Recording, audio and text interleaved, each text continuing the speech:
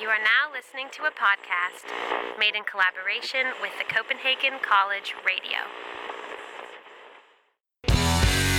Hey everybody, welcome to episode 72 of the Social Media and Politics podcast, bringing you expert insights into how social media is changing the political game.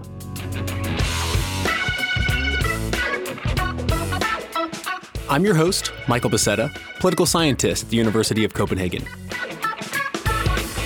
Remember, you can connect with the show on Twitter at SMNP Podcast and swing by our website, socialmediaandpolitics.org.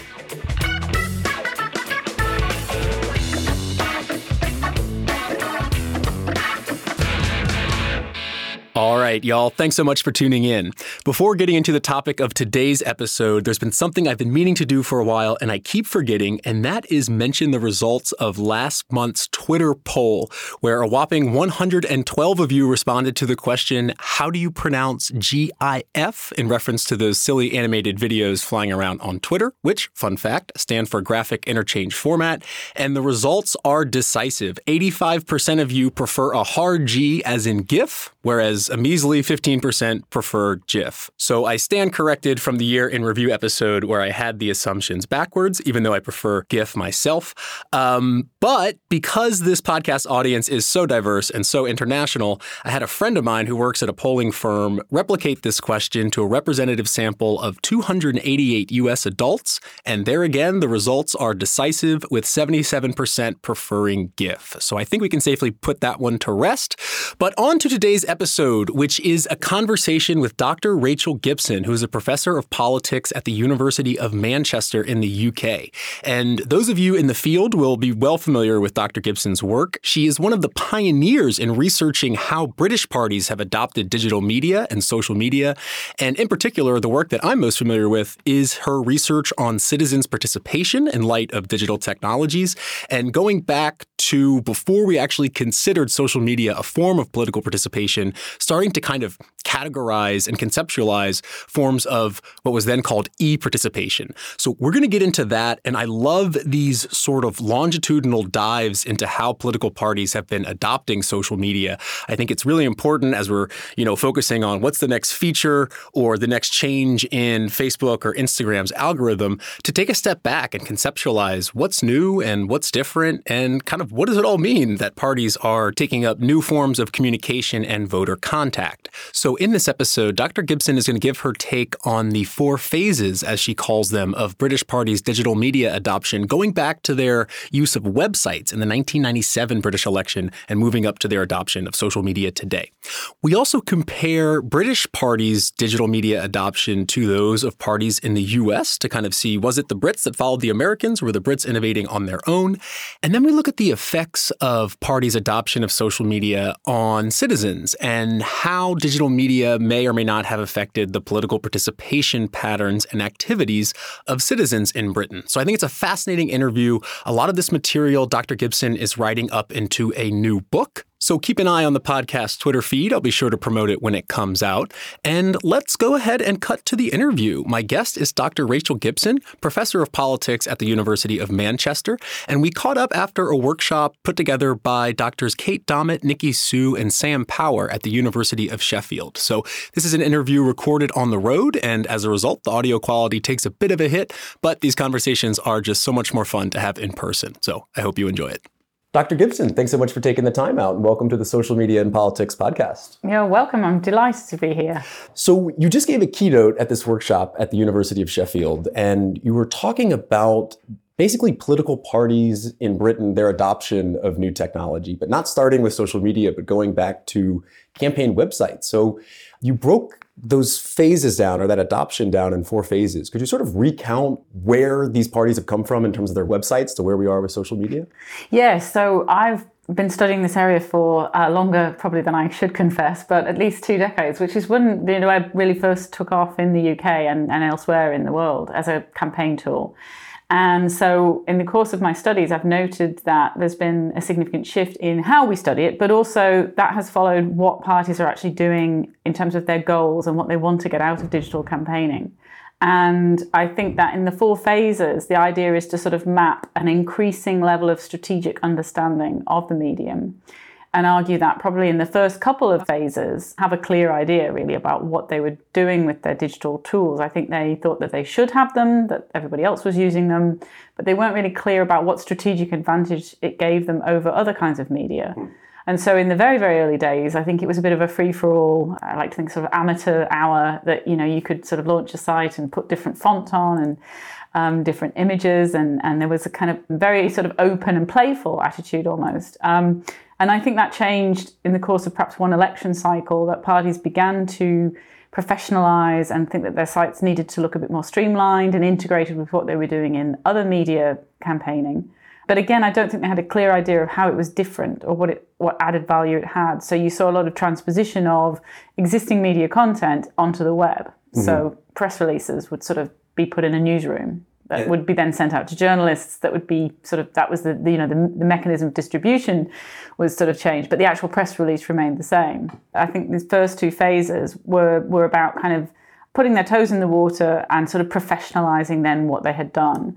And then I think there was a shift in this third phase, which I argue brought in a more strategic understanding of the activist mobilization potential of the net and how it was able to reach out to your supporters and your base and arguably help particularly candidates and smaller parties that maybe didn't have the infrastructure to build a huge headquarters, start to build support base up around the country at a local level and involve more of their activists and their supporters. So there was a shift into what I argue is community building and using the web to build virtual communities of support. And the bigger parties got involved in this as well. So we saw the spread of things like the Maibo site in the US is sort of seen as a very kind of classic example of My Barack Obama. It was a hub site and it activated citizens and it allowed them lots of opportunities to take action. So the web became a more dynamic space and it became more interactive, and parties started to kind of really begin to see it as doing something different to what they had done before with other media. And then the fourth phase, I argue, is a shift again into a more focused communication towards voters and particularly individual voters with personalized messages. So it's almost that it has finally come to a point of doing what campaigns have always kind of been about, which is getting out the vote.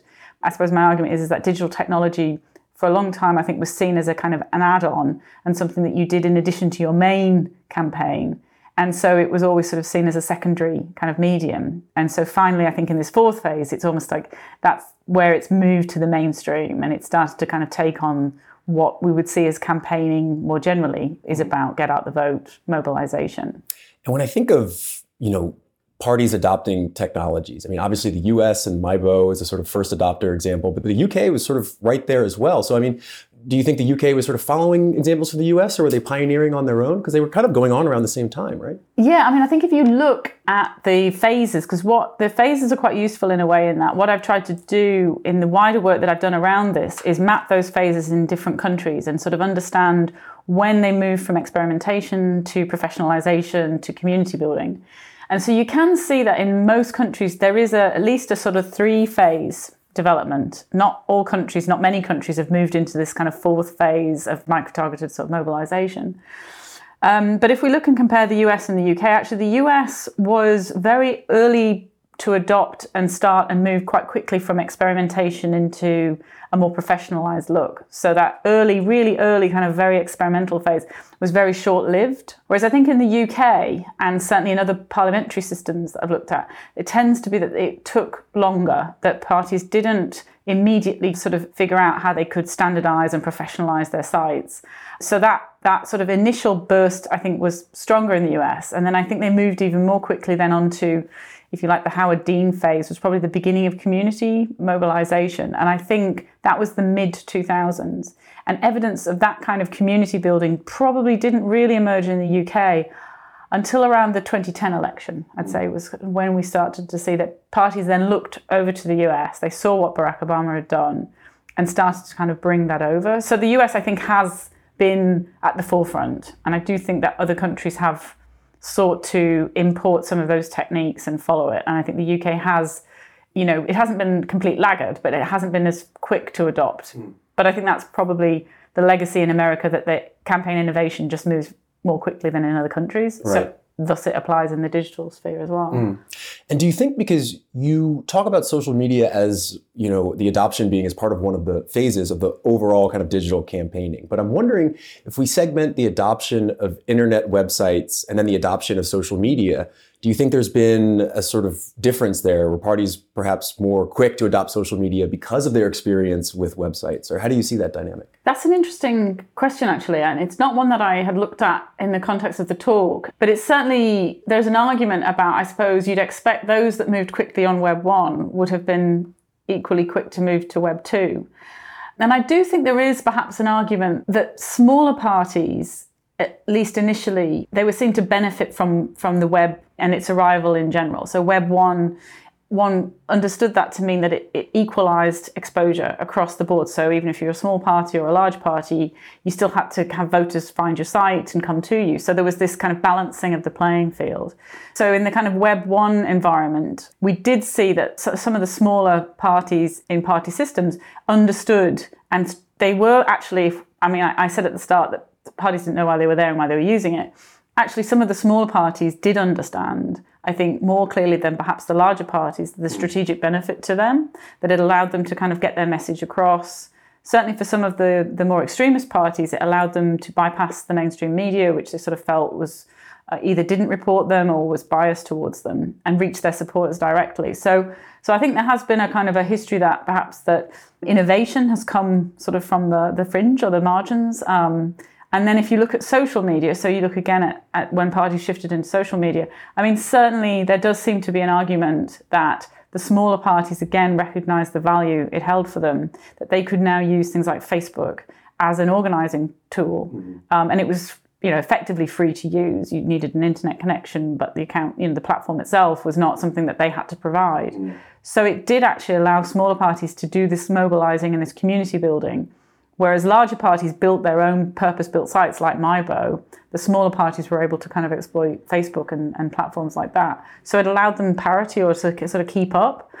I'd have to go back and probably look a bit more closely at the evidence in each case, but my initial response would be that the innovation and the early adoption was pushed by some of the smaller parties that saw a strategic benefit, and then followed by the larger. That's interesting, and I want to keep up on that point because Britain has traditionally been a very two-party system between the center-left Labour Party and the center-right Conservatives.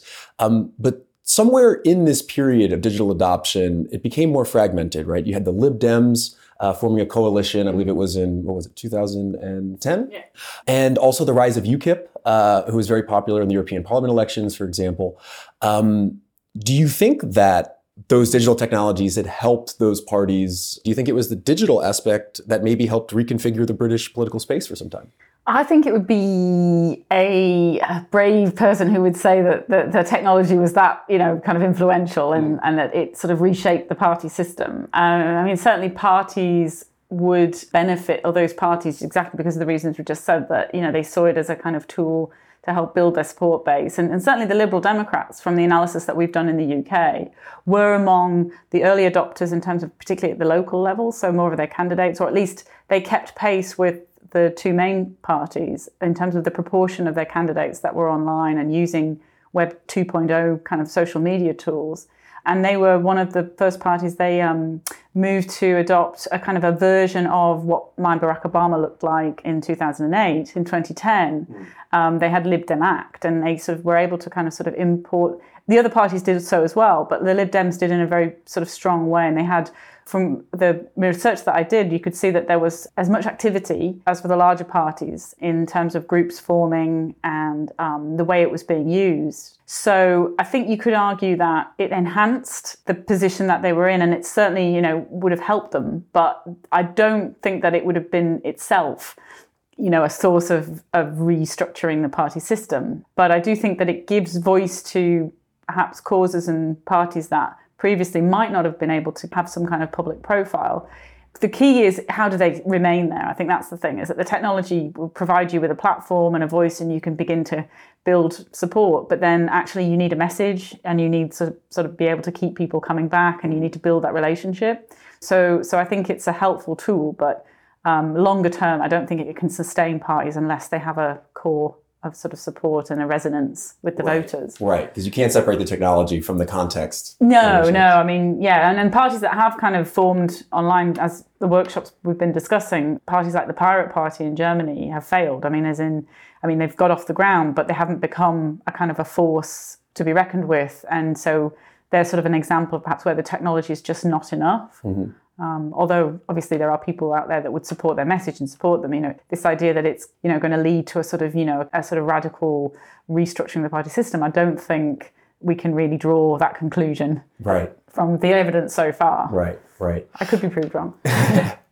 I want to ask you a bit about citizens' participation and sort of that demand side of political communication. But first, as we were kind of talking about at the end of your talk yesterday, what do you see as moving forward into a potential phase 5, or what's next in terms of digital campaign adoption in the UK? Or what do you think is worthy of thinking about moving forward? Well, I think this has really sort of been the thing that has not kept me up at night, but I have been wondering, I've gone through these 4 phases and then the $64 million question is, okay, so what's next? I think that in a way, probably it's more of the same in one sense. So this 4th phase is all about bringing scientific methods and data analytics skills and, if you like, kind of non-traditional skills into campaign environments and recruiting people who are experts in building, computer programs and software. And so I think that that's one direction, and I think there'll be an intensification of that people will increasingly see these tools as being something to rely on and that can help them and drive their decision making even. You could sort of, to logical conclusion, sort of argue that, you feed in your sort of data and the computer will tell you, how to run your campaign, right? So that's kind of far-fetched, but that's sort of one direction of travel that it just intensifies.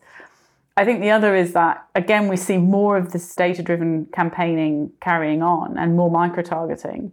But I think that there is a kind of argument that it could be used for purposes which ostensibly they're used in the campaign, but they're used in a way of a kind of opposition, or they're used to thwart electoral outcomes or in a kind of anti-democratic aspect. So we think of campaigns as being mobilizing. That's what they're supposed to do. But I think that increasingly we're seeing use of these tools in a subversive manner that is actually undermining democracy and is deliberately trying to misinform people, to demobilize certain constituencies, spread messages that make them think twice about voting at all because their preferred candidate, is shown in a bad light, and divide and polarize and cause conflict. And so I think that there's a kind of use of these tools, there's a sort of perhaps a neutral way that these tools could work just more intensively, but I also think that they could be put to less positive uses and ultimately be subverting perhaps what we understand as democratic campaigning. And so that's perhaps a subversive direction of the next phase, is that it's more about undermining the kind of the democratic sort of processes that we've come to know and love. Elections, they're not perfect, but they work in a certain way. And I just think that the evidence that we've seen from how these tools have been used in recent US elections, certainly the rise of Cambridge Analytica, it does sort of lend itself to thinking that there's an outcome whereby there's a direction of travel that is potentially sort of, I wouldn't say overturning, but certainly subverting some of the norms that we associate with democratic elections. Yeah, it's interesting that maybe the democratic or mobilizing potential isn't necessarily linear, that it tops out at some point and may come to not have these sort of positive democratic effects that we associated with in the early days. Yeah, and I think this is probably, but this captures a broader discussion that's happening, which is about the future of liberal democracy more generally and where liberal democracy is going. And people talk about crisis of liberal democracy, and I think we've always assumed that representative democracy will continue in its current form and that that the system will carry on. But I think that there has been sort of more and more disquiet about actually, is it as robust as we think that it is? Can democracy fail effectively? And I do think that some of the ways in which these campaign tools are being used can be seen as challenging the norms of democracy and could be seen as anti-democratic in the long run. If you think democracy is about informing voters, but if they're being used to deliberately send misinformation to voters to make them think something that, isn't true, that is clearly not in the democratic interest. But it's being done under the guise of a campaign. So I think it's, there's a role here for regulation and of course research as to, what's driving some of this, and also to what extent also does it actually matter? Does it have the effect that people think that it does? Because we could be getting very, very upset about some of these techniques and actually find that their impact is not as strong as we think. Yeah, it's interesting and can all be read about, I'm sure, in your upcoming book. Yes, eventually it will be out. But I want to ask you sort of in these final minutes, because I'm a big fan of your work on e-participation and this sort of stepwise ladder of participation, which is essentially, again, that sort of demand side of what's the effect of these digital technologies on citizens' mobilization and how they campaign. So I'm wondering if you'd maybe reflect a bit on what you had thought about. I mean, just the term itself, e-participation, was going sort of back to email being a new thing. So can you talk a bit about what you were conceptualizing at the time and maybe how things have changed since then? Yeah, so I think in the sort of early days of looking at e-participation, I mean, in a sense, we were limited in how we studied it based on the data, if you like, that we had. So we asked certain questions about how people participated through digital media in politics. And those things tended to be about, have you signed an online petition? Have you sent an email to your representative? Have you discussed politics in a group? So we brought in, I suppose, what we have seen as being the existing modes of participation and classic modes of participation and put an E in front of them and carried on. And so that, I would argue, I mean, it was helpful. We needed to try and map the terrain, but it probably meant that we kept certain things perhaps off the table of, well, is this participation or not? We didn't really have an easy kind of way of fitting it into a category. And I think that is probably that is the challenge now, is to try and understand, because as the technology changes and expands, there's so many different ways people can use it. And so is it just old wine in new bottles? Is it we are actually not really massively expanding the repertoire of kind of actions, and that offline participation still is, the kind of the gold standard and will make the change, and online is useful and helpful to that, but it can't on its own bring about change? Or, are these new modes and new methods actually forcing us to reconceptualize perhaps what we think is participation and what its impact can be and what its meaning is for individuals that get involved with it as well? So, I mean, I'm just sort of thinking about things like the Arab Spring and that whole kind of movement that was the idea that it on its own, that social media brought about it. Again, it goes back to this idea you have to have people who feel strongly about a cause and then turn to social media to help them. So it doesn't happen independently. But it is clear that it was a critical component, and it helped with this communication and this mobilization and the building of resistance to the regime. So I do think that I'm not one of the skeptics. I'm not a cyber skeptic that thinks it's all slacktivism and it doesn't matter. I think there's probably parts of it that make certain parts of participation easier to engage in, but I would say that's probably quite a good thing. And there's possibly a kind of more stepwise progression that if people get involved, even in a limited degree, that could lead them on to doing perhaps deeper acts of participation as well. And I think it's quite interesting that I think there's a book I read recently which talks about, I think it's Helen Margetts talks about tiny acts of participation and how the internet encourages these tiny acts, which we might sort of on their own think, well, it doesn't really constitute that much. But actually in a broader kind of scheme of things, these aggregate together to build change. And so I think we have to be careful that we don't apply all of our kind of sort of old kind of criteria for what constitutes participation and look necessarily for sort of an immediate change, but adapt, in fact, what we understand participation to be and see that actually it can happen in different ways and the effects may not be as obvious as perhaps in the past, but and our ways of studying them as well, our ability to detect the effect is really hard, but it doesn't mean it's not there. And last question for you, because of this argument that, and I think your research found this early on, was that these online e-participation activities may lead to more traditional offline forms of participation. Do you think we might be seeing, or it's possible to see what you've just discussed in terms of campaigning, where there's a sort of linear progression that then sort of drops off? Do you think small acts of participation might build up into, I mean, in an extreme case, some political obsession that maybe people then get fatigued and drop off? Do you see that same dynamic? I know it's kind of uncharted territory, but I'm curious to get your thoughts. I'd probably argue perhaps the other way, is that I think that the fatigue element is perhaps less likely in an online environment because there's so many more ways that you can be engaged and involved, and the creative options to participate arguably are just much wider. And so actually you would be probably, in a sense, there may be almost too many opportunities, and that might be the problem in a sense, is that now it's you have so many choices and different ways that you can be involved, and people might feel overwhelmed and sort of feel like they want to have a more simplistic sort of, I voted, I did this, I did that, I've done my bit as a citizen.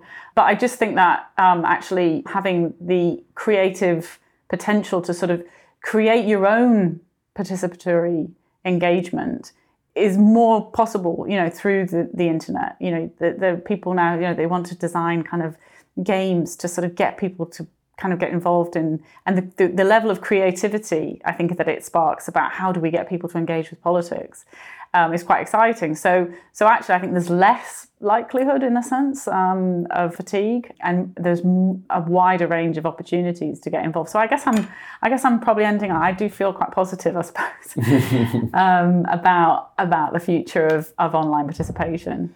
Excellent. Well, I know you have a train to catch, yes. So let's wrap it down. Dr. Gibson, thanks so much for taking the time and coming on the podcast. I really enjoyed it. I've just been speaking with Dr. Rachel Gibson, professor of politics at the University of Manchester.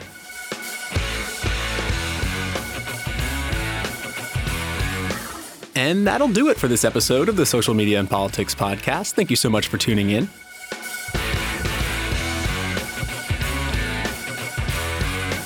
There's many more conversations heading your way, so subscribe if you haven't already. You can follow us on Twitter at SMNP Podcast. Sign up for the newsletter at socialmediaandpolitics.org. I'm your host, Michael Becerra, signing off from Copenhagen. See you next time.